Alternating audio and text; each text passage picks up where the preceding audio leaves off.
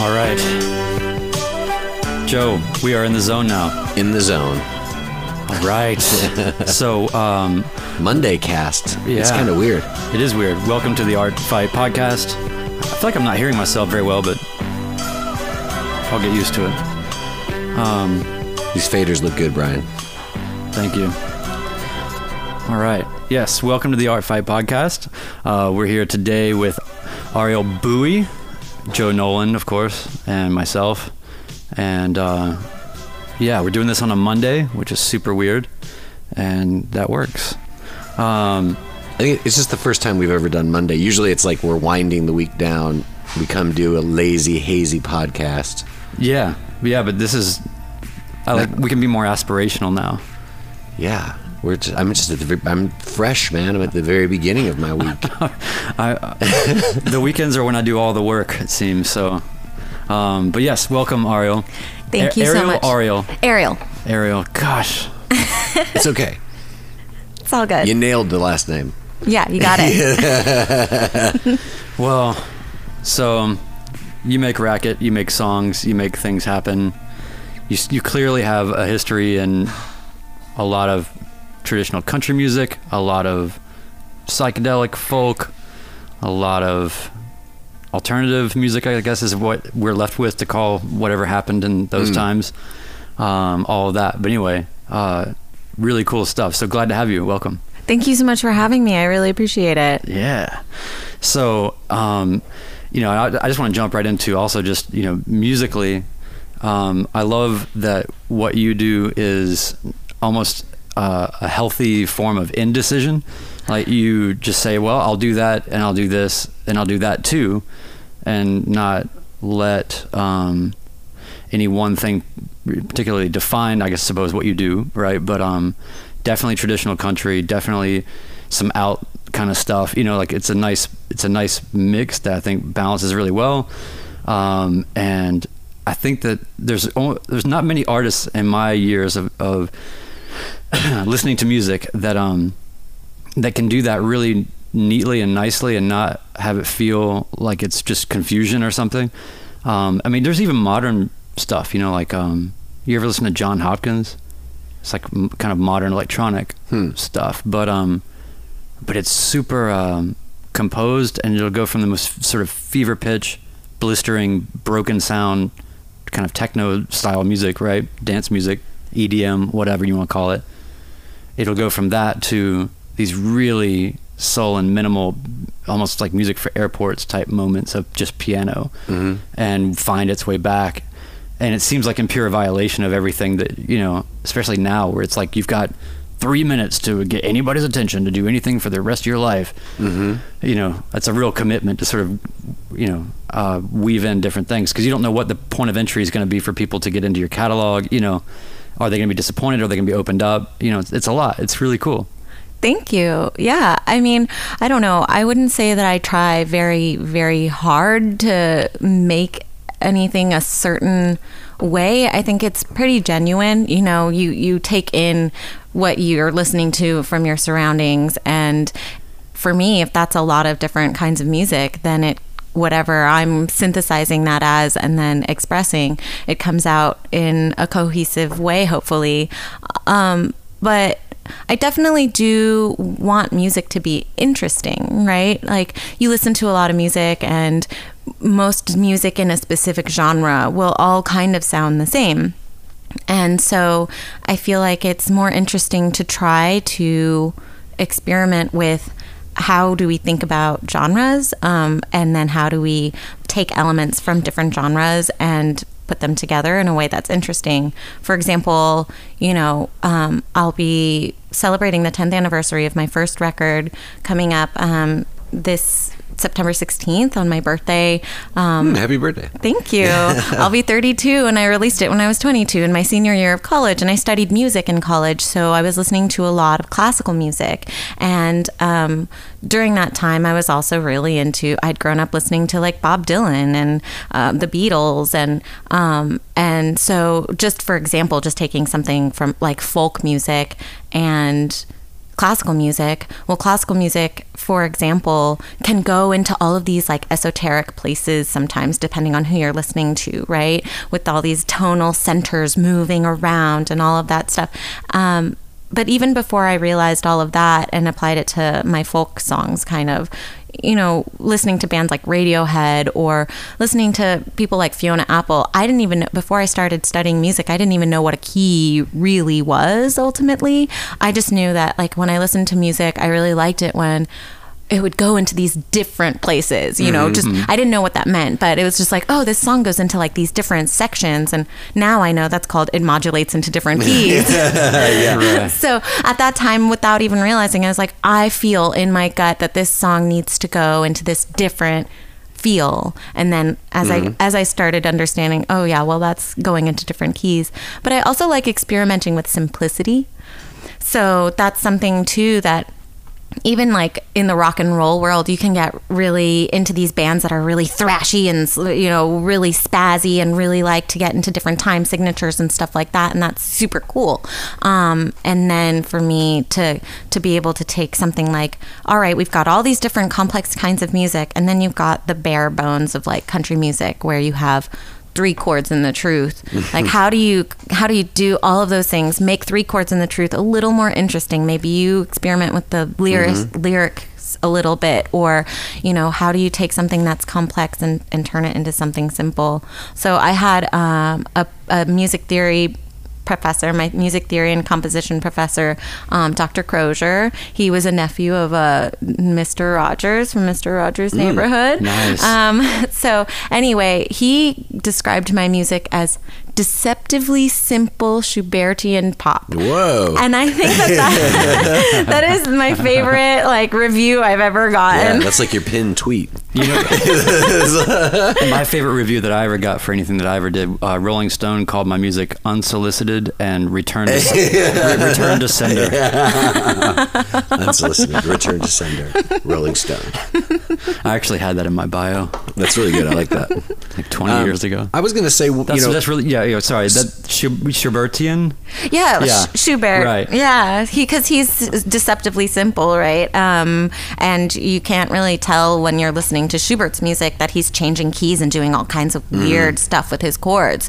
Anytime I've sat down to try to analyze, like music theory wise, what Schubert's doing, it always gives me a headache, and I'm like, I'd rather just listen to it. It sounds really nice. But I think that's what he was going for, was that, you know, especially in that record, that first record, being solo guitar and not having a band and not having all of that, I wanted to make it full in the way that like Nick Drake is full, or Elliott Smith is full, without having a lot of instrumentation around it to like bring it around. And I was performing a lot solo, so having something that was palatable. I've never really striven to be like, is that a word? Avant-garde. You know, I want to be experimental, but without being avant-garde and difficult. Yeah. So I think I really do like the term pop, because I mean, I'm not like Beyonce pop artist, but pop is the most digestible, simplified form of music that exists in the world, and that's why it's popular. And then anything you do, like I want to be accessible even while being my weird self. Yeah, that's cool. I think that's admirable. I wanted to say, like, all right, so I may be just like connecting a lot of dots that I'm just going to force them to connect right now, and make you answer a question. Okay, so you're going to play this weekend, which is during the height of the Americana Fest here in Nashville. I don't really see how your music connects with any of that, really. One of the things that I actually find, I don't say this as a criticism of people who choose to do this, but I say this as a criticism based on the fact that my values won't allow me to do this. Okay, so my creative values say that what you're trying to do is innovate, right? That's part of what every artist should be doing, according to my musical values, okay? And one of the things that drives me crazy about the Americana world is that it's essentially a reaction to popular, like radio popular country music. And it's essentially saying, we want to connect backwards to the traditional country music, okay? But in doing so, you have this backwards looking conservative aesthetic, not politically speaking, but you see what I'm saying. You're trying to conserve something, and just that function drives me crazy. Okay, so what is it? What am I onto something by saying that I see you as somebody who, you don't seem to have that much interest in retro for retro's sake or something like that. And the reason why I liked your last album, your most recent record, was because I didn't really know what I was going to hear. I'd heard you play live a few times, but when I heard the record, it was like, this is completely not what everybody else seems to be trying to do. You know what I mean? Yeah. So just comment on all that for me. Well, oh, sorry. Everything's okay. I agree with you completely. And one of the hardest things about trying to be a musician, and one of the things that I tried to do while moving to Nashville, is to try to elevate whatever it is that my music was to some other level, right? You know, like, go take it to the next level. And for me, the next level was mostly that music is something I'm always going to do. It's something I can't help doing. And so I love to learn. So I wanted to learn, you learn how to play an instrument, and then you learn how to write a song, and you learn how to perform a song, and you learn how to record a song, and and then I was like, well, how do people make this into a career? And the thing is, there's so much. Immediately, the first thing that people ask you is, what kind of music do you make? That's the first thing people ask. And for me, every time I'm like, you want to start with a bunch of exceptions, like, well, it's Schubertian. It's deceptively simple Schubertian pop. You know that stuff. It's intentionally non-corporate but open. Right. Yeah. And so I feel like when I moved here, music is a language, right? And so you move into a place, and I've moved a lot in my life, and you kind of absorb the culture, and you absorb the sound, and you absorb the language, the musical language. And when I got here, the musical language was, I really loved the classic country music because I've always written really sad songs, and I was like, everybody's always telling me to cheer up, and I'm like, well, I'm cheered most of the time. I need an outlet for this stuff. And so when I came here, it was like, oh, you've got a bunch of really sad songs in this poppy format, and people love it. It's what this sound is like based on. So I can live here. Maybe this is my talent. That's one thing I really do like about actual old country music. I love that pairing of like the upbeat, beautiful, pretty fucking jaunty melody, and then all of a sudden it's like, wait, you just murdered her? Right. Yes, it's a juxtaposition, and that's what makes it interesting. This juxtaposition of like upbeat and poppy with like really, really sad and vulnerable emotionally. And so I loved that about the country music, but I also felt like there's this. We're in the South, right? And I'm from the South. I was born in Louisiana, but I've never felt as in the South as here. Louisiana, Texas, Florida, none of them felt as South. Each one of those otherwise could be different countries. Exactly. Louisiana's Louisiana. Yeah, they have their own Southern culture that is not like Civil War Southern culture. Yeah. Texas is like, we secede from the Union or whatever, like we are our own state. We are our own country. And then Florida is like really weird. Yeah. And then Louisiana, which I didn't spend much time in. So I was like, you know what? I'm going to synthesize what I feel like is Southern American music, which is also academically what I learned in music history. American music came from the African American community. It came from, jazz, blues, all of these kinds of very distinctly American music came from gospel that led to rock and roll. I mean, rock and roll, even, all of those kinds of music. Yeah. And so I wanted to honor what I felt was some of the best music in the world, and the derivative of the source of all American music, which I also wanted to do something that felt like a commentary on the fact that I am American, because I'm Vietnamese American. I feel like there's this disconnect in people's brains that like, you're not from here, right? Yeah. And it's like, oh yes, I'm from here. You can have more from here if you're from Louisiana. Right. Like, let me show you how to suck a crawfish head,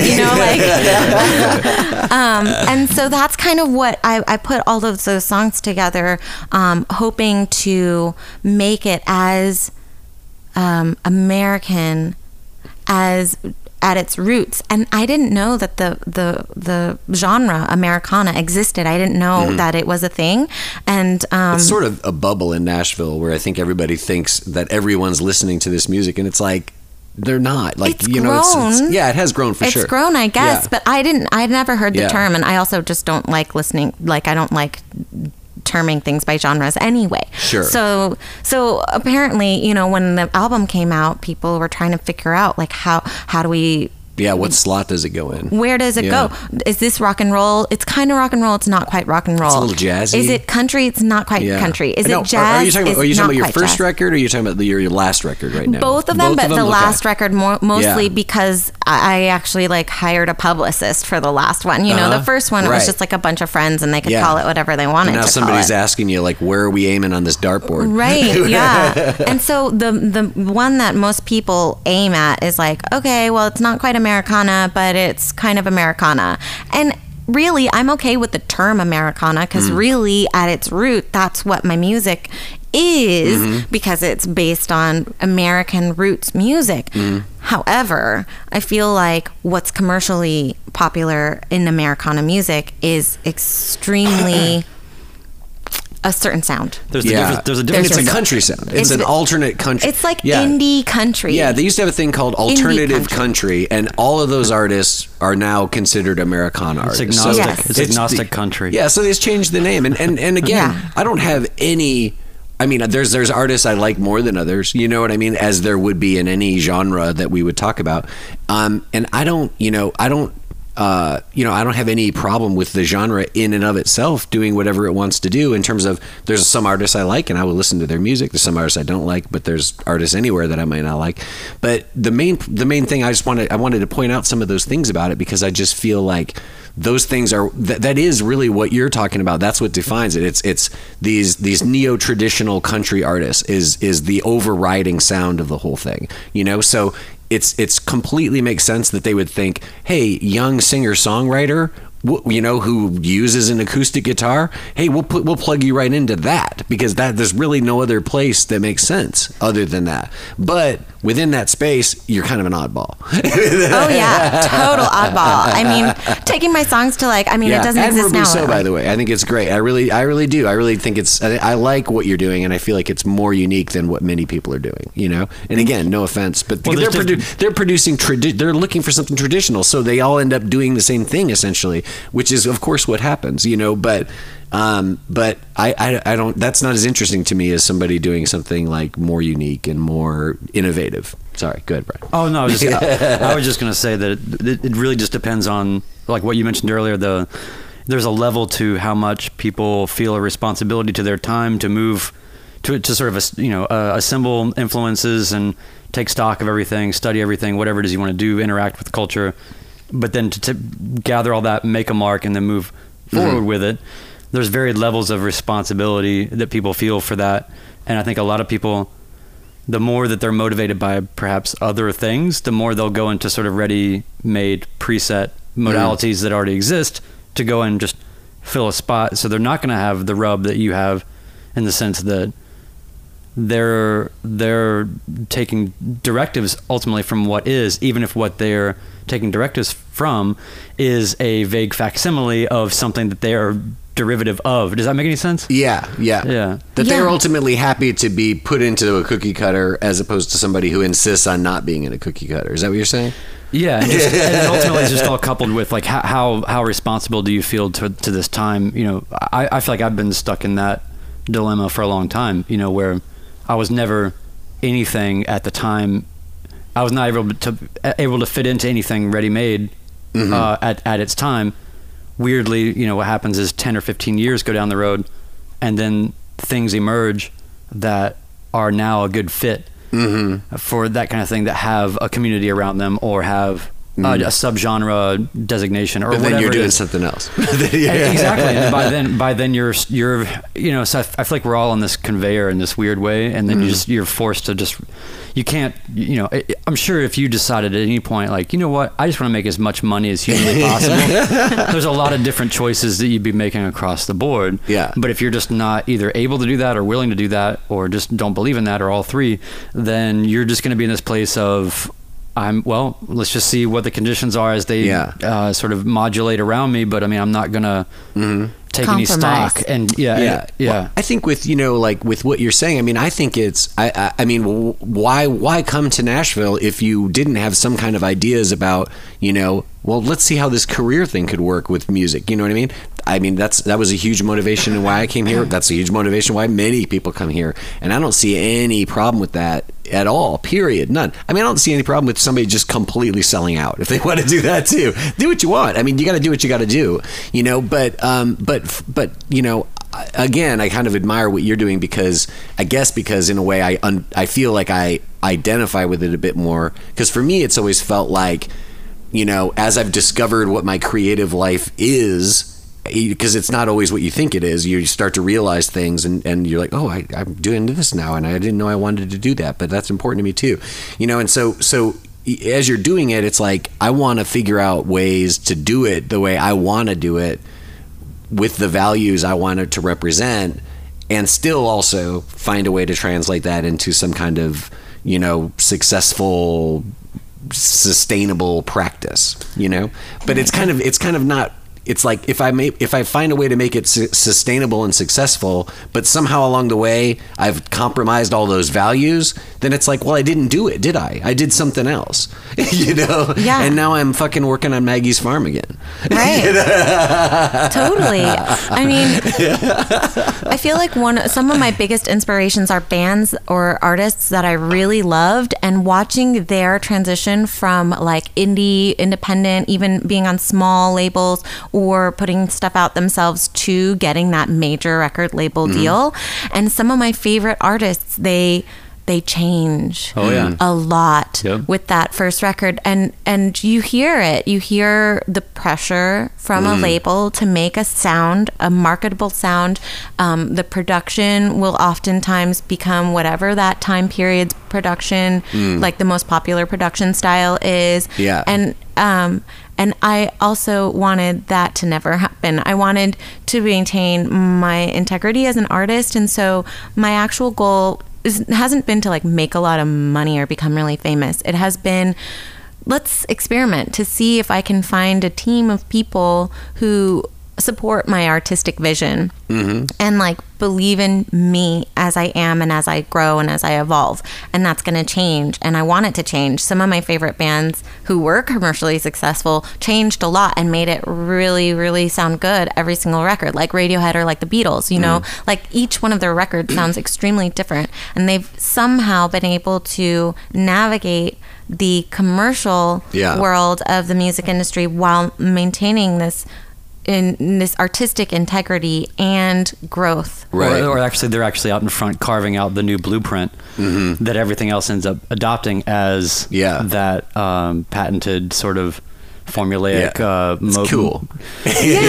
whatever's been plowed ahead and done. Yeah, it's awesome when a band gets on a run like that, and all of a sudden it's like, okay, they put out that record and you really liked it, they came out with another record, man, it's even better, and then they come out with another record and it's like, whoa, like this is not even what I expected, and it's like they're in new territory, and in, like you're saying, like 2 years from now all the other records are going to sound like this record. I think a lot the only thing good I can see about really good bands or artists that end up getting more major deals and then are forced to compromise is that's really the only good thing about that, is that one, you kind of get to hear how someone survives that and what actually comes out of it. And sometimes the results can be actually interesting or surprising because it's like, oh, and here's what they sound like with not shitty equipment. You're like, okay, cool.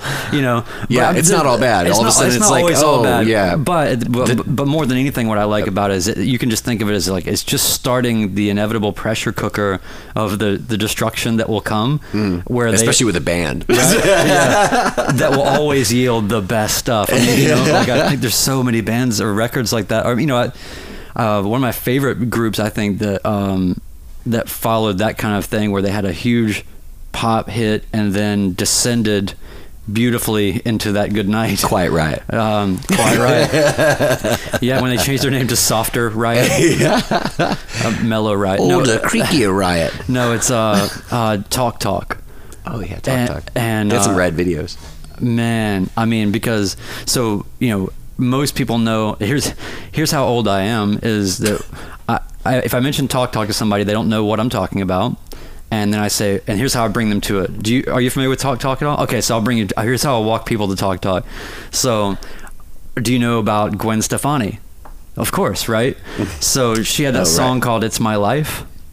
Well, that was a Talk Talk song, and that was one of the songs that they did in the height of their sort of popularity, 80s. We did a cover of that for the Rock Band Showcase. The volunteer band always does a song, and we ended up doing for the girls' rock camp. Yes, and you're like, oh, this is a cool Gwen Stefani cover.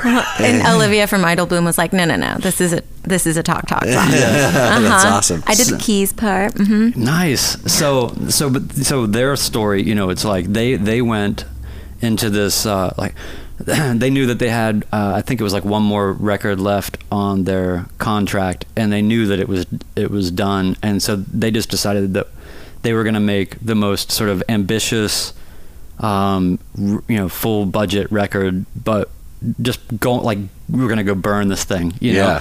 And what they made is this record called Laughing Stock, and it is there are books written about this record. I mean, that's awesome. It's one of those kind of records where the way that they recorded it, the way they produced it, the way the songs came together, like everything about it, especially for its time, you'll hear it, go find it. But it was recorded and it was released, I think, in '91, and you could not. If you heard it right now, you would say this sounds like ultimately contemporary, or at least there's nothing dated about any aspect of it. And so it's ultimately timeless, but there's so much like the recording techniques, and you know, they went deep, man. They just went in as deep as they could and made probably one of the most beautiful records, in my opinion, ever made.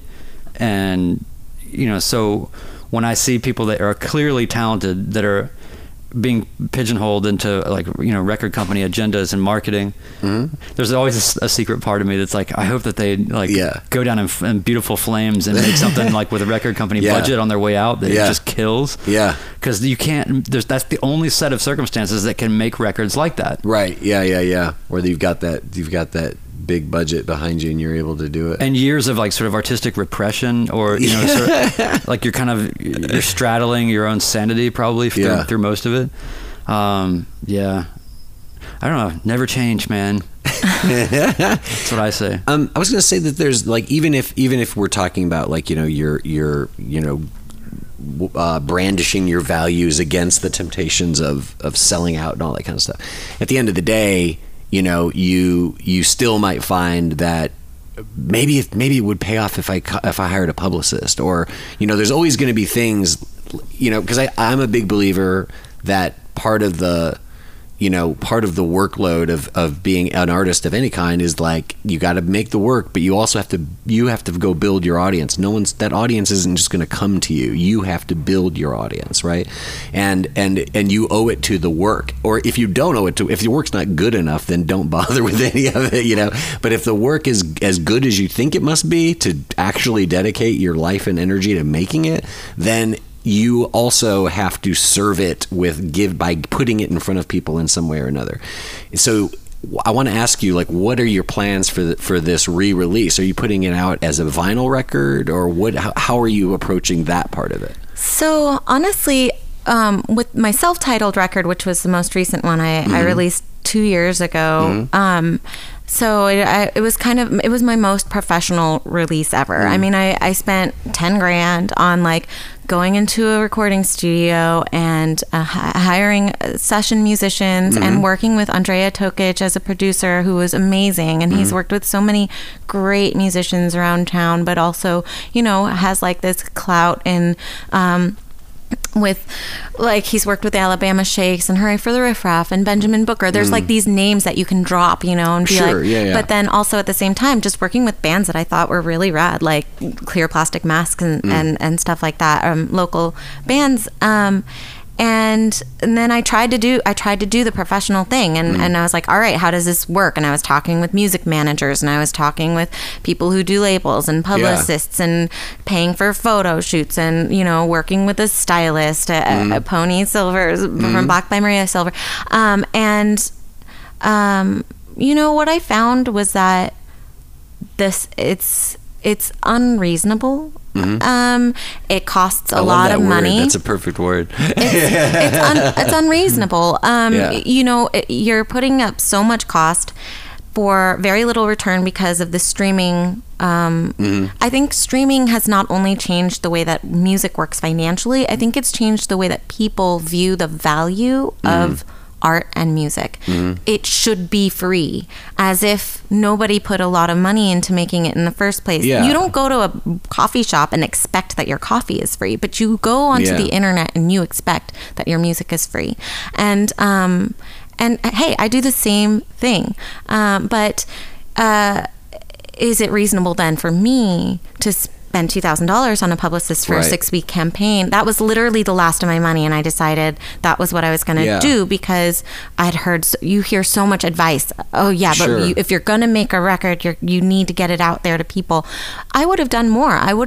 People were like, how are you doing this without booking a tour ahead of time? It's like, how do you do everything by yourself? I mean, you're looking for a publicist, you're planning photo shoots, you're paying for and planning video shoots, you're recording, you're performing, you're doing everything. By this time, you're sick of your songs, and you have to book. Booking is like a whole nother job. And then you got to take time off to be gone forever from your actual job that pays your bills, which for me is a job that I love. I teach music, and I only had so much energy, so I was like, well, the album's coming out, I've set this date, that's all the money I have left, whatever, if I figure out a tour. And I never really toured it. And then the pressure to put something else out. I mean, as soon as you drop something new, it doesn't matter how many years and how many thousands of dollars you put into it, immediately the industry people are like, all right, well, that's cool, but you need new content. What's your new content? See, and that's exactly what I was just going to jump in and say there, is that,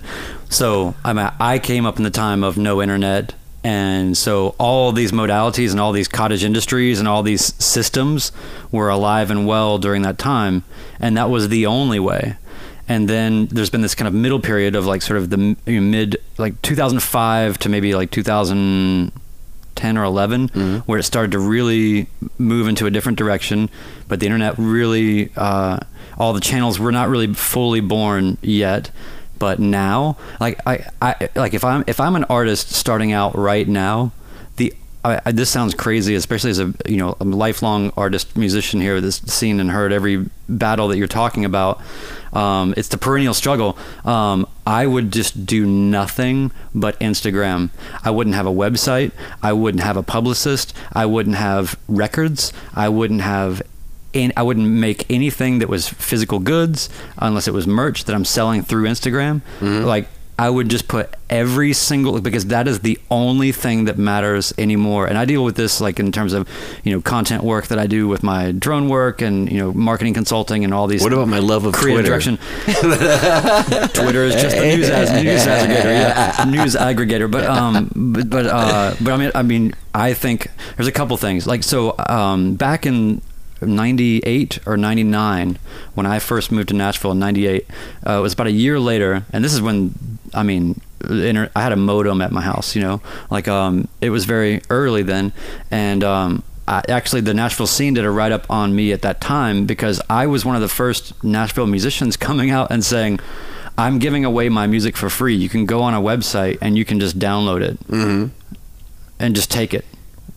And everybody was just like, what is going on? And to the point where they were writing an article about this. And because I was just, even then I was like, the cat's out of the bag. You can't put it back. Like this Yeah. is happening. Like, so what it is, and this really ties into a lot of our sort of combat sports talk and all this kind of stuff too, which is if you don't adapt, you're done. And there is, like, the traditional model is so dead. And you know, there's pros and cons to that. You know, on one hand, no one experiences anything because they're not in it, you know, there's a market for tactile media and for concerts and all this kind of stuff. I'm not saying it's done, but I mean, man, is that getting thin. You know, you have to, like, now think about, you know, the currency now is not how many units you sold, it's how many followers do you have. And it doesn't matter where you come from. It doesn't matter what your craft is. It doesn't matter if you're a blacksmith. It doesn't matter if you're a hot rod car guy. It doesn't matter if you're a musician. It doesn't matter if you're a painter. It's how many followers do you have. That is the currency now. So I guarantee you that you could go into any record label, and if you had 1 million followers on Instagram, you could be like, I sold 3 records, but I've got 1 million followers. Then that is the currency now. And so, and the other thing too about content, and the other thing I wanted to kind of get in is that, like, when you're talking about over investing or investing as much as you can in one product and one record, the notion of a record is dead. The thematic composition across, you know, a long form record, that's dead. That kind of media, generally dead. The notion that people actually either want to own or care about, you know, participating in buying music, that's dead. So, like, Music is dead, is what he's saying. No, I'm saying, well, here's what I'm saying. What I'm saying is actually the music is more alive than ever, but all the systems that are built to support it have died or are in the act of dying, and nobody's willing to just pull the plug because there's all these industries, especially here in Nashville, that are built on it, and they don't know what else to do. But I think at the end of the day, I guess bottom line from my point is just that imagine if you, you know, like the next time, if you had the same budget, if you just went, well, I'm going to make 30 songs and a slightly more lightweight production, but still, like, I'm going to get more songs, and I'm going to, you know, release a new song or a very short sort of EP of like 3 songs or 4 songs. Yeah. Over the course of the next, you know, 24 months. And like every quarter. So you've got so essentially you have like this marketing kind of content plan that you're building to support what people are really interested in, and this is no accident. I mean, the reason why we're sitting here talking to you right now is because we're interested in who you are. We're interested in what you think. We're interested in how you got where you are, what your experiences are, what your experiences will be. And the only way that we will continue to know what that is through Instagram.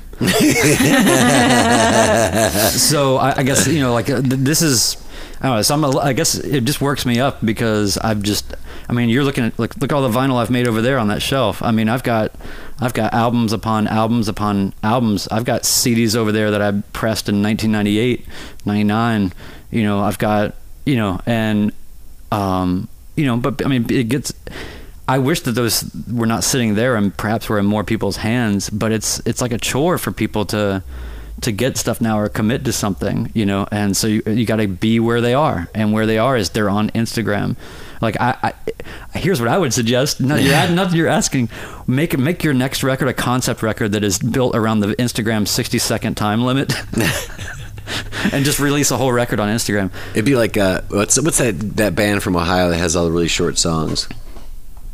Oh, I don't know. You talking about the Minutemen? No. Oh, they're not from Ohio, but yeah, they have a lot of short songs. Oh, what the hell's the name? I'll think about it. But they've got a lot of really short songs that'd be perfect for. But Instagram. Yeah, so I just feel like, I mean, and you think about, you know, even the greatest, right? You mentioned Radiohead a couple times, or even think about like what set the stage for bands like Radiohead. You know, in that sort of alternative time, you look at people like Jeff Buckley, you know, or people like that were always up against it. These highly emotive, creative sort of people, you know, that are trying, you know, even with great connections and, you know, all the adoration and people buying the records and all that stuff, people still just fall under it, you know. So it's just about how you adapt, I think, ultimately, because I mean, but here's the thing, all that being said, I totally know what it's like to sort of say, I don't care. And this is the way that I think that things should be, and there always will be an audience for these things. I'm not an alien or some weirdo, and so I'm gonna make this, you know, say whatever, some triple album concept record, or God knows whatever the most ambitious sort of sit still and listen to it and shut up things you can do. Yeah. There's still, I mean, I'm not saying it's like a totally lost cause, and I applaud people that, you know, but I guess when I hear people sort of struggling in any kind of way, you know, in that the art fight ultimately, I guess, you know, I'm just like, man, what is the highest level of adaptation? What, and so crudely for me, I'm just like, it's all about Instagram. Well, nothing else I mean, I ended anymore. up hiring somebody to help me with social media with like some of my money, and that was like another thing that I did. I was like, all right, so that's where it's at. It's at social media, and it's too exhausting for me. There are people who go to school for that. I don't know. Somebody help me. Yeah. And even my legal advice was like, I don't know, like you can only afford to hire them for this many months, and like, what are they actually going to do for you? Yeah, I mean, social media followers, we got some of those, and we were doing that to get into the steps of how do you get a record label deal, and they want to see that you already have a certain amount of followers, and how do you get sponsors? They want to see that you have this following so that they can help market their whatever product through you, and that's where you get money through endorsements instead of Influencers, yes. yeah. So whatever, and that was just another step of the way that the music industry works that would burnt me out. It was the whole how much thousands of dollars you are supposed to put in. I mean, that's why people like Taylor Swift or whatever have an advantage or a privilege, because they already have the money up front to do that stuff. And so for me, this record, to answer your question finally, because I'm like really circuitous in the way that I'm like the queen of tangents, but all of that to say that going through that whole process and that whole experience so far with what I did with meeting with music managers and social media people and like producers or whatever, I mean, is that my first record, I mean, I wrote these songs between the ages of 15 and 20 when I was a part of this like DIY music scene, which I'm still a part of a DIY music scene. And where were you living then? I was living in Brevard County, Florida, and then Orlando, like the suburbs of Orlando. So basically Central Florida. And that's where I went to middle school and high school and college. And I wrote those songs out of a need for survival. You know, I experienced a lot of trauma in my childhood. My mom is schizophrenic. I moved around with family. I experienced sexual abuse. I witnessed domestic violence. I wrote these songs to like survive.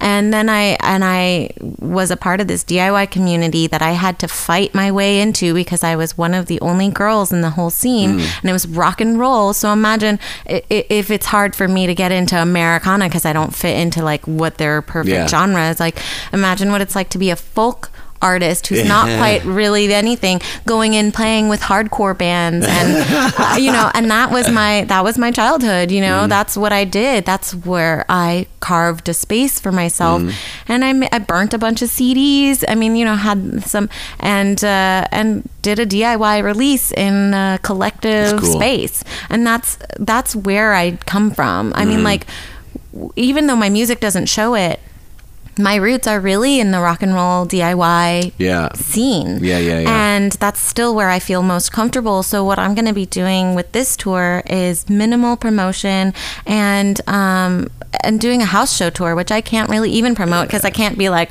well, my friend Kristen lives at this address, and Tony puts on shows in his house, and it's called the Maine's Emporium of Doubt in Orlando, but I'm not going to give you the address. So it's going to be a house show tour, and I'm going to play hopefully mostly just straight up acoustic, not plugged into anything, and play to a house full of friends of friends, and that's cool. Like sing songs that are really genuine and true, and like survival songs that came from a super DIY place, and then they're going to be released in a really DIY way. I'm mostly doing that because I don't have the money or energy to do it any other way, but really it's the 10th anniversary of it, and so I'm reflecting a lot on what has come and gone in the last 10, more than 10, because it takes more than a blip of a second to make and then release an album. So everything that led up to that was just like the need to create. And right now I'm not creating a lot too, so that was another reason why I put out another, like, I'm re-releasing an album. It just so happens to perfectly be the 10th anniversary. Yeah, that's cool. And Americana Fest just happens to fall on my birthday, which is when I just so happened to put it out 10 years ago. Yeah. So it's kind of perfect in that way. I also released my self-titled record on Americana Sunday at Fond Object, because that place for me is, it's like, okay, it's Americana enough, and all right, this place though is a DIY rock and roll space. Totally, when you go down to the bare bones of it. Yeah. So that like really showcases a lot of different types of music that aren't just cookie cutters. Yeah, it's a fun place to play. I love playing at Fond Object. A fun place to see shows too. Yeah, so I'm really excited to play there, and it's all ages. That's another thing. I mean, you don't have that many DIY all ages spaces in Nashville anymore, and that's where I grew up, you know, in these weird, dingy, like strip mall church spaces that had these like hardcore fests or punk bands lighting their cymbals on fire or whatever. Yeah. That's where I feel most at home, although, you know, I'm definitely, I don't go to as many loud rock and roll shows and DIY spaces as I used to, just because my ears hurt more. Yeah, you got to protect your ears. Yeah, and also just because, I don't know, I mean, I guess in a way I feel like a sellout, not musically, but like I bought a house and I like to decorate it, and like I really like to think about, like, you know, it would be really great, like if we could like turn this garage into a practice space, you know, with like climate controlled and humidity control. How am I gonna do that, you know? All like the things you couldn't have when you were like in the hardcore scene, right? You're like, this is not a storage space, this is my house. Yeah, I'm like, oh my gosh, I can play music outside of my bedroom. Like, Yeah, that's amazing. Cool. Yeah. No, that's cool. I think too, I mean, what is your process like? Because, you know, for me, it's like I try to play, you know, in Nashville pretty much like basically every month. My rule for myself is just essentially that if anybody asks me when's your next show, I would always have an answer, right? Just got to always be able to say, if you want to come see me play, I'll be playing here in 3 weeks, or I'll be playing here next week, or whatever. There's always an answer, right? Actually, there's not an answer at this moment, but there will be very soon. I just played last week, so I've got some phone calls. But here's the thing. I for one reason, I just feel like playing a whole lot more than that in Nashville is just kind of silly, because you can't keep getting people to come see you week after week or day after day, and I think a lot of times too, I mean, sometimes people at the club will even tell you, you know, it'd be great if you like sort of didn't play again, you know, this month before you came here and played here and got people to come here, you know. So it's good planning that way. But it's also a thing where for me, it's like going out and playing live, and even going out and seeing music live, it's not my biggest musical priority. Like, I'm not driven to be a performer, right? I like performing. I feel like I'm good at performing. And at the same time, it's like, if somebody told me you can never perform your music again, there'd be a little part of me that would be, I'd lose a little part of me, but it'd be fine, because if I could still record and write music, that's great. I don't care. That's the thing I like doing the most. You know what I mean? So for me, it's like a lot of times being in the music community in Nashville means I'm at home writing another song. What are you doing? You know what I mean? So it's like, I feel like, you know, I try to make an effort to get out and see like my friends and stuff, because you know, I want to support them because they're my friends and because they're musicians. You know what I mean? But it is hard to sort of spend a bunch of time getting out to see shows when you're rehearsing for your own shows or trying to write your own material. You know what I mean? Totally. And doing both conventional life and artist life at the same time, and trying to figure out how to make that harmonious. It's not right. That's the challenge, I think, too. Is like, how do you make that feel like one sort of concentric, even beam of energy, as opposed to feeling like a house divided in terms of, you know, responsibility, quote unquote, versus you know, this other responsibility that is just such a different discipline. You know, but so if you're tweaking your house, you know, to get to where you can make stuff easier, faster, better, cheaper, and have a space to kind of get ideas out quickly, or, you know, all those little things matter a lot. It takes a long time, you know, to get your life to feel like, people talk about like work-life balance. It should be work-life integration, you know, and that's the key, I think, of like, how, you know, because that strain of feeling like you have to be two different people almost is, well, in a weird way, like when I was, you know, I did a lot of, you know, doing the dual duty of having like a day job and having, you know, doing music. And I always felt like when I was at my job that I was being kept, you know, somehow like the man's working against me, you know what I mean? Like, this is what I have to do or whatever, even if I had decent jobs or whatever, but it was just, I felt like my days were being taken from me for this, that I could be applying to this other thing. And so it made me really hungry for it. And so I would press late into the nights on the weekdays and work on stuff really hard on the weekends with a lot more focus. And then when I got to the point where I could quit my job and was doing, had a studio and was producing and playing and making my own stuff and doing all the things for a living, it was this, holy shit, I don't do anything before like 3 o'clock anyway. Yeah. Should I just get up earlier and have a job? Is this really? But it does come down to like the travel and those kind of freedoms are hard to manage. But generally, I think that since I've kind of experienced both pretty concertedly, like I feel like there's pros and cons really to both. But the one thing that is great when you're making your own money somehow else is you have this comfort at all times that no one can fuck with what you make. Yeah. Because no one's bankrolling anything. Yeah. And so everyone can just fuck themselves. Yeah. Totally. And so that is a very, people, I understand, get their vanity wrapped up in sort of acceptance about my music or my craft or whatever, and am I being validated by the world in this way, or am I getting this sort of symbiosis that I need to sort of feel like I should carry this on? Is it worthwhile? Whatever. That's all like a negative train of thought. Ultimately, it's just like, fuck, I am making my own music. I'm doing things my own way, and I don't care what anybody, I don't give a shit if anybody likes this or not, and I'm going to press this many records, and I'm going to, play these shows, and I will butt my head up against the wall. I don't care, but I will proudly do it because I know that I'm not compromising anything. And then strangely, that is the sort of energy that magnetizes people to what you do.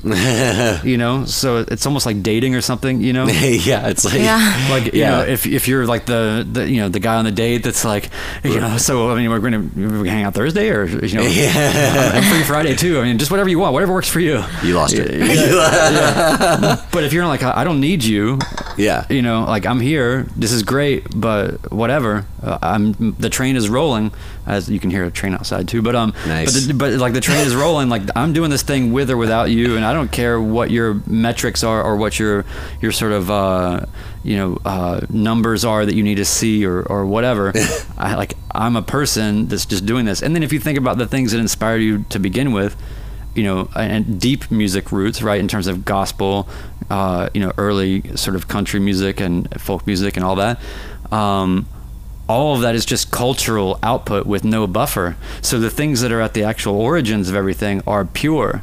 Those people were not worried about publicists. Those people were not worried about anything. They were sitting on their porch playing music and living a cultural, natural, everything's just quite a natural outcome of what's going on that then gets sort of, mystified and then demystified later on and broken down and just, I mean, granted, Alan Lomax went around and recorded everybody and didn't pay them, but still made some amazing recordings for us to have, as this document of early American music. But ultimately, that's all just natural cultural output. So I always just kind of go back to like, okay, well, what am I culturally? Like, okay, I'm a privileged white male and from a lower middle class, semi-rural existence.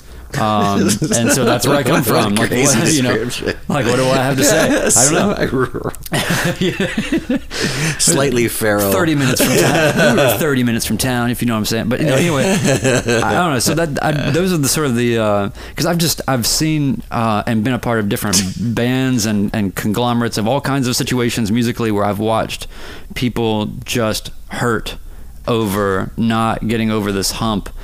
And or not getting like that next thing or whatever it is, and I'm just always reverting back to why did you do this in the first place? Because it just something tickled your ears or made your bones feel funny or felt honest or something. So just go do that. And honestly, like especially now, like the shittiest music technology that you have, I would like when in the 90s I was like ripping apart computers and putting them back together in hopes of being able to record 2 to 3 minutes of audio without it crashing, like one track. And that was a revolution at the time that we could, because I didn't have to buy tape. Oh my God, I don't have to buy tape. I can't afford tape. So if I can just get this compact office computer from, with like 8 megabytes of RAM to record just 2 minutes, like what could I do with that? And if I could just get that, I made a record that ended up being primarily loop based before people were talking about that kind of thing. And the only reason why is because I could only get about 2 minutes of audio into the computer at a time before it would just crash. And so I would record sounds feverishly and then get them. And then once they were in there, I could kind of assemble and edit and repeat things and do whatever I wanted to do, and built a whole But the actual record that way. tracking was like and then the way that I had to do it too is crashing I would have all these tracks, you know, but my computer wouldn't handle it, so I would have to bounce it down to being like a 2-track. I would have to commit to like, well, the level of the bass and the guitar are going to be what they are, and I can't. There's no more way to do anything to them. I would compress it, you know, mix it down to 2 tracks, put it in. Now the computer's fast again, and then I can get my friend to come over and put 1 keyboard track, and it might actually make it across the whole timeline, you know, and then wants to do that, render that, and then I'm like, you know, like the folding in. So using such primitive technology at the time ended up being the thing that made it the most of its time, the most natural, the most cultural, and the most reflective of exactly where I am. All the good, the bad, the faults of the technology, everything else, that's where I was. That's what I was dealing with, and that's where I was pushing this envelope at the time.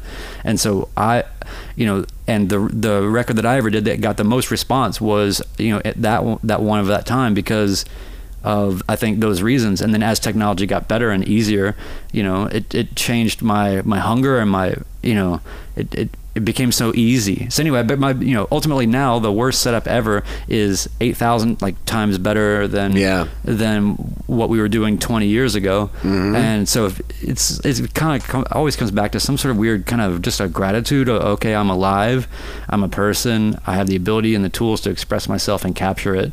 This is amazing. So I'm just gonna just really focus on that and then let the chips fall where they may, but I'm gonna be ultimately compelled by just that feeling of I have input and then in the way that I perceive the world, and then I have output as to sort of how I parse that and put that in a frame.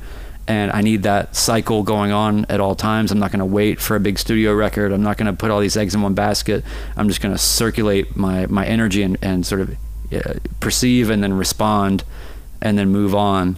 And you can do that now in ways that are just confounding. I mean, so, you know, for me, I think the honesty of that and just understanding your cultural place kind of ties back into also what you were talking about, Joe, with like the you know, people should feel a sense of ownership over their time and place, and quit swimming in the past and trying to prop up traditions. They can do it if they want, but I'm not that into it. We need museums as much as we need new art. Whoa. The stuff that you were saying about like using the stuff that you have, that's like, I feel like having the bookend of the first record that I made with the one that I have most recently done released a couple years ago, are like really to have both of those together. The first one was like recorded in 2 different settings. So I had a friend who owned a recording studio in Melbourne, Florida called Studio 101. And I didn't have money. I was like in college, I was working, I was whatever. And he would pencil me in outside of hours. Like basically, okay, we're recording this band until 10 p.m. and then you can come in and when they've wrapped up or whatever. And then we never recorded at 10 p.m. because then it was like, oh, hey, how you doing? What you been up to? Blah, blah, blah. And we would hang out, and then all of a sudden it'd be like recording at midnight or 1 o'clock in the morning. Were you getting free studio time? Free studio time. But you got to do it on the off hours, exactly. Right? Just whenever it was available. And like, I remember, I mean, there were times when I was literally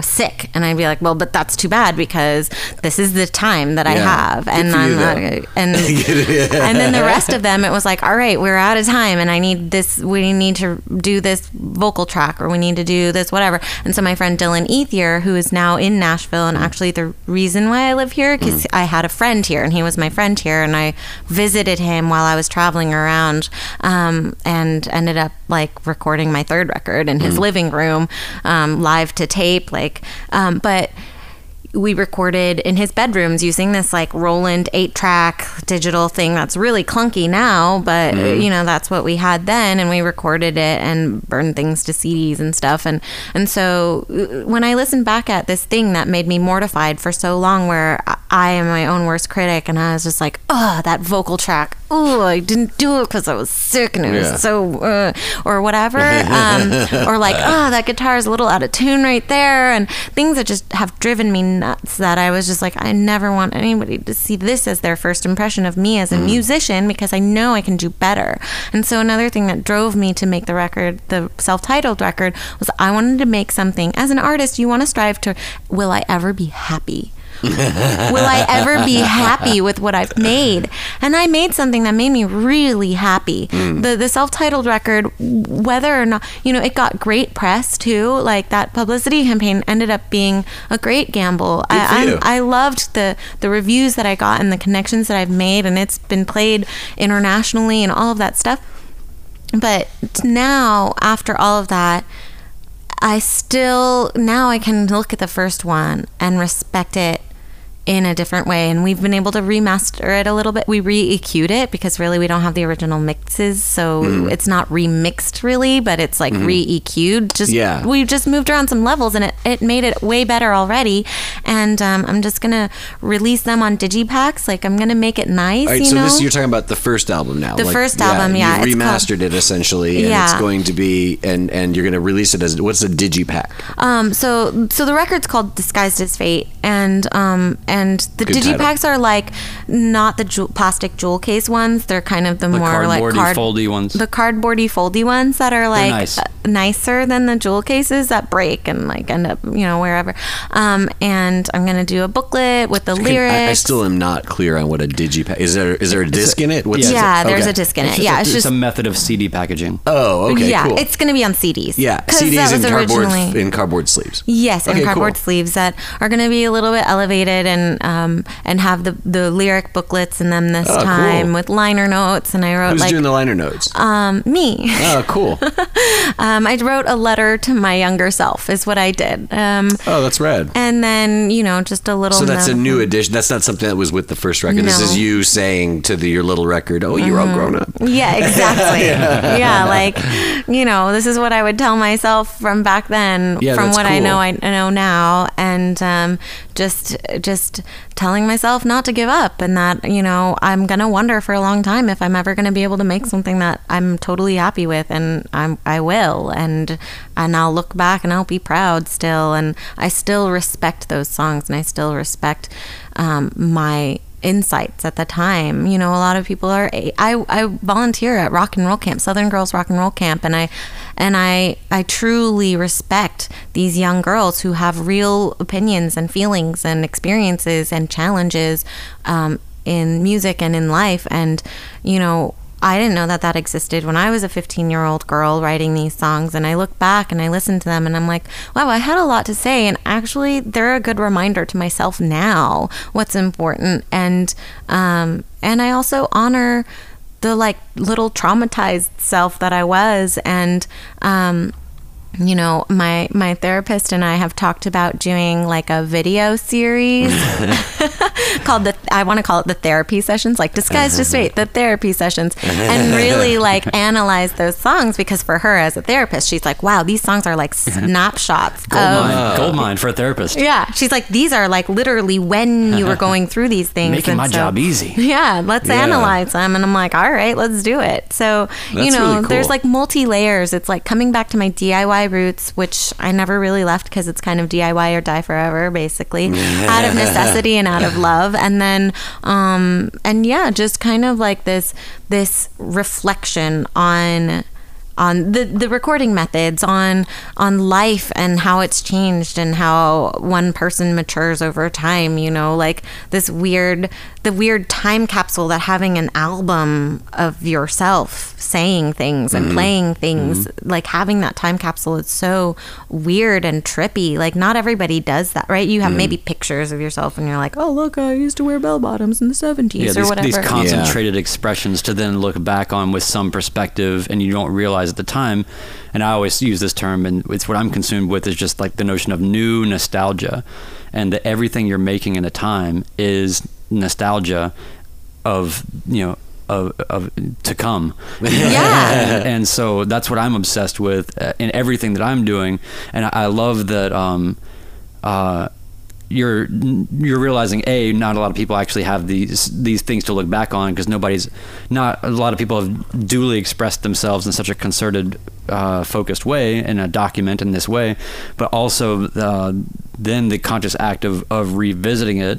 And I've done something similar, because a lot of the records that I made in the late 90s or early 2000s, remastered, and then re-released, and you kind of get to rehear it in this way. And what I always say is, like, because people say, well, how do you know when you're done? Like, if I'm doing a video edit, or if I'm doing a piece of music, or I'm doing whatever, anybody says this, right? With any piece of art, they're like, well, how do you know when you're done? I have a very easy answer for that.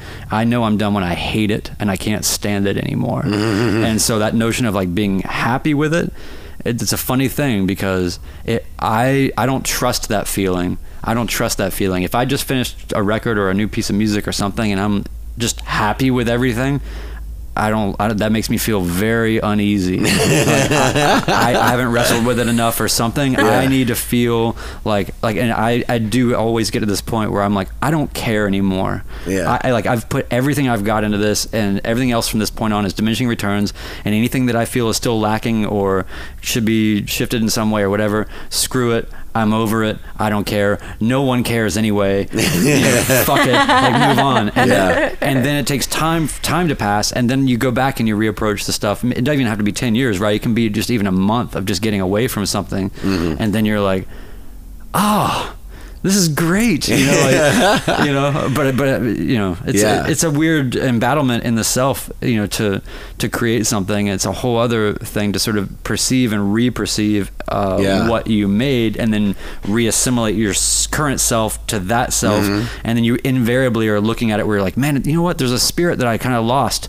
Like there's a beautiful naivete, or there's like a unwieldiness to this that makes it so great that I can't return to because I've been so busy perfecting everything, right? That now I've just like, but at the same time you're like, wow, that guitar is out of tune. There's no doubt about it. At the time I didn't hear it, I didn't care, or I knew and I didn't have time to finish it, or whatever. Or the take is so good that it didn't matter. But it's not about the perfection ever. It's about just the zeitgeist. It's just about like what was happening then, and that's all the stuff that comes back. What's frustrating sometimes is that you can't bottle or capture or reproduce that. Like if your audience could understand like what happens internally, for you to go back and visit that and have a picture of yourself versus yourself 10 years later, and to illustrate. So I think it's really cool that you're doing really everything that a human could do to afford the audience that experience by writing a letter to your formal self that you're allowing people to read. Not to mention the therapy sessions. I bet you. I bet you. How many drafts of this letter did you write? Not many, honestly. I was inspired by, Rock Camp was coming up, and they said, we would like for people to submit something into our Rock Camp zine for the summer. And I said, this is really quick. This is a thing where you and a bunch of other fellow female musicians are getting together with young girl teenagers, and they form bands and they perform their music live, right? Is that correct? Just for people who aren't from Nashville don't know what you're talking about. Sure, yeah. Well, there are rock camps all over the world, but yes, I guess that's true. It's not just here. And there are some that only have female teaching artists, but here in Nashville we have female and male and gender nonconforming, trans. But what about the students? Are they all? There's two different kinds of camps. There's the Southern Girls Rock and Roll Camp, which is all girls and nonconforming teenage, 10 to 17 year olds, and then there's a Tennessee Teens Rock Camp, which is for boys and girls. And I probably mixed those two up.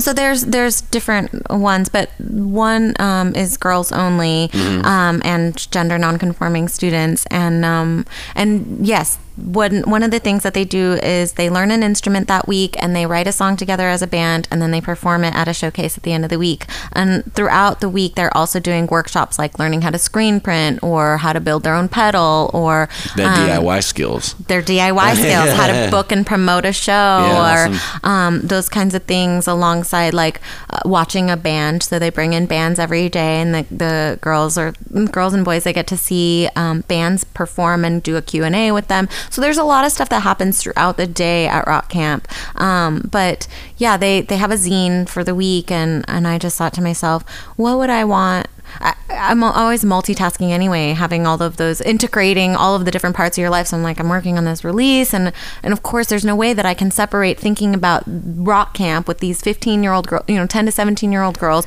and then going back in time to my 15-year-old self when I was writing music and figuring out how to book and promote shows and whatever.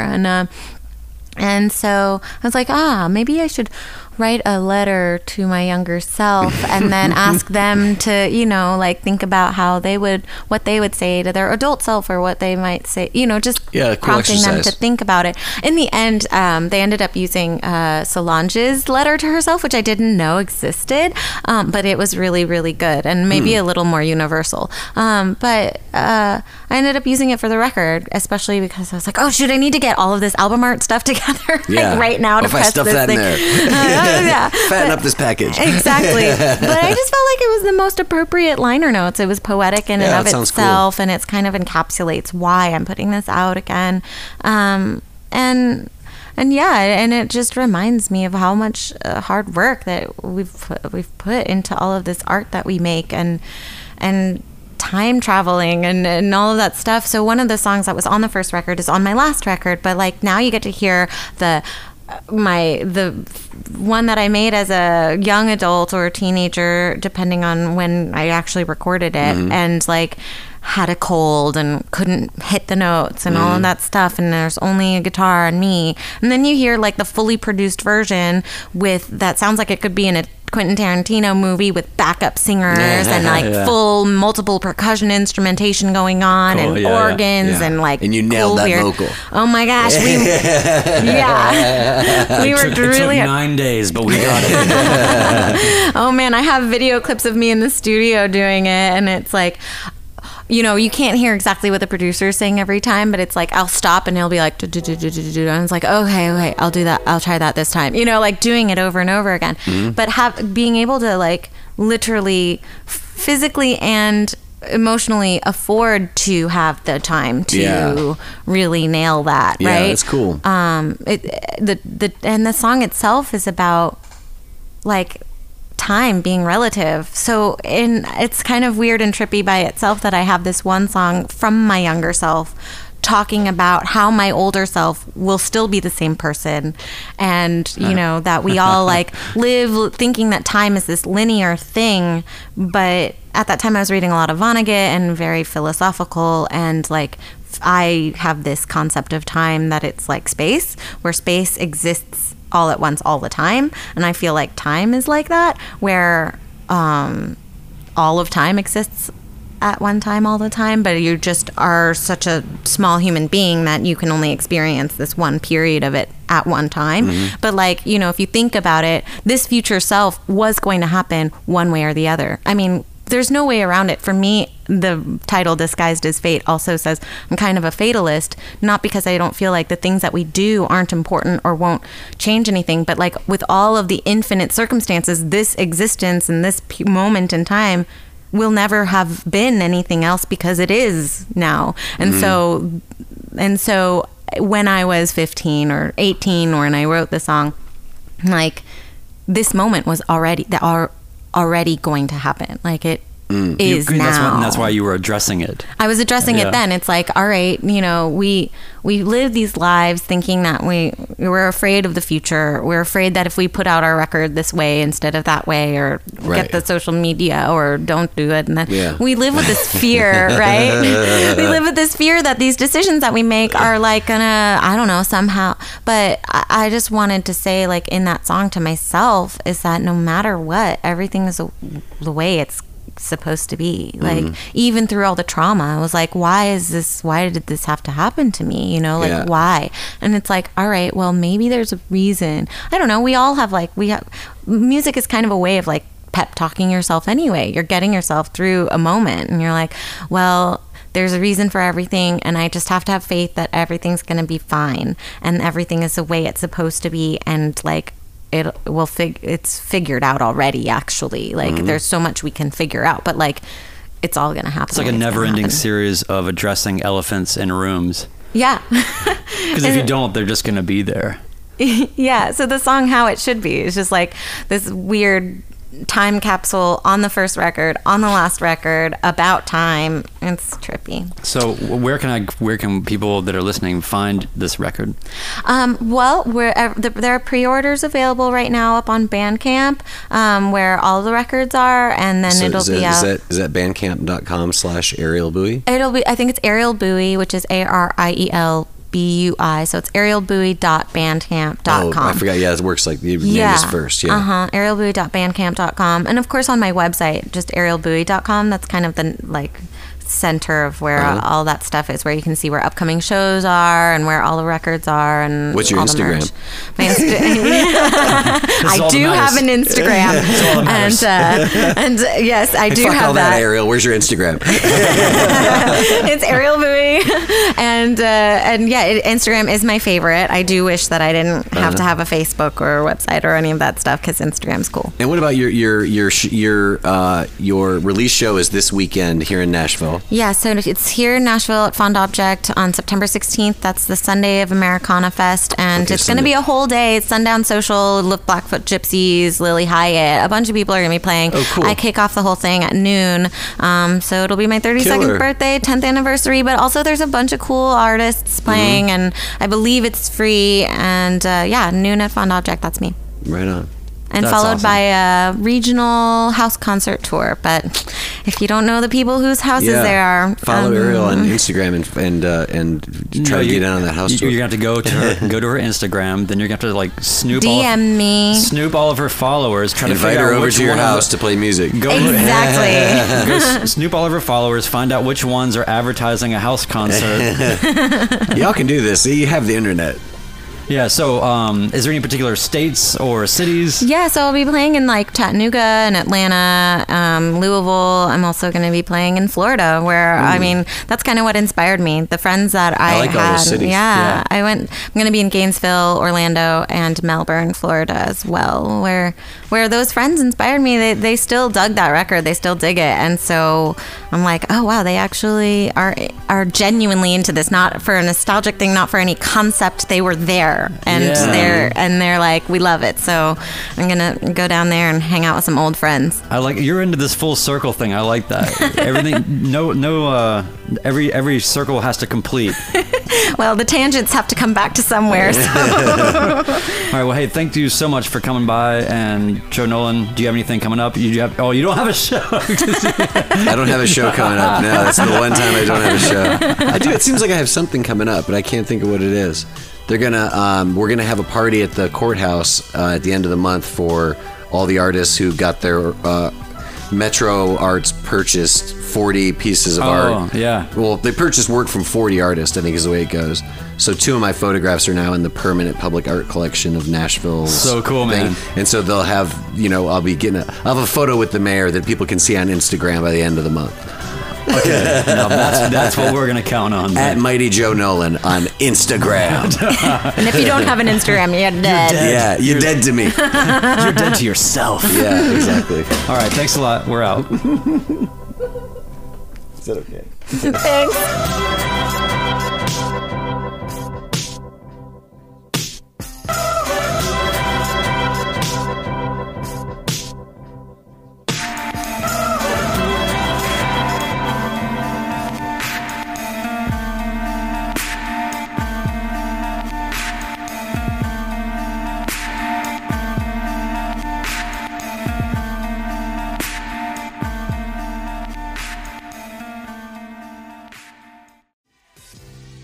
Okay guys, I love the Art Fight podcast, and I listen to every episode even though I am a robot trying to sound like an actual person.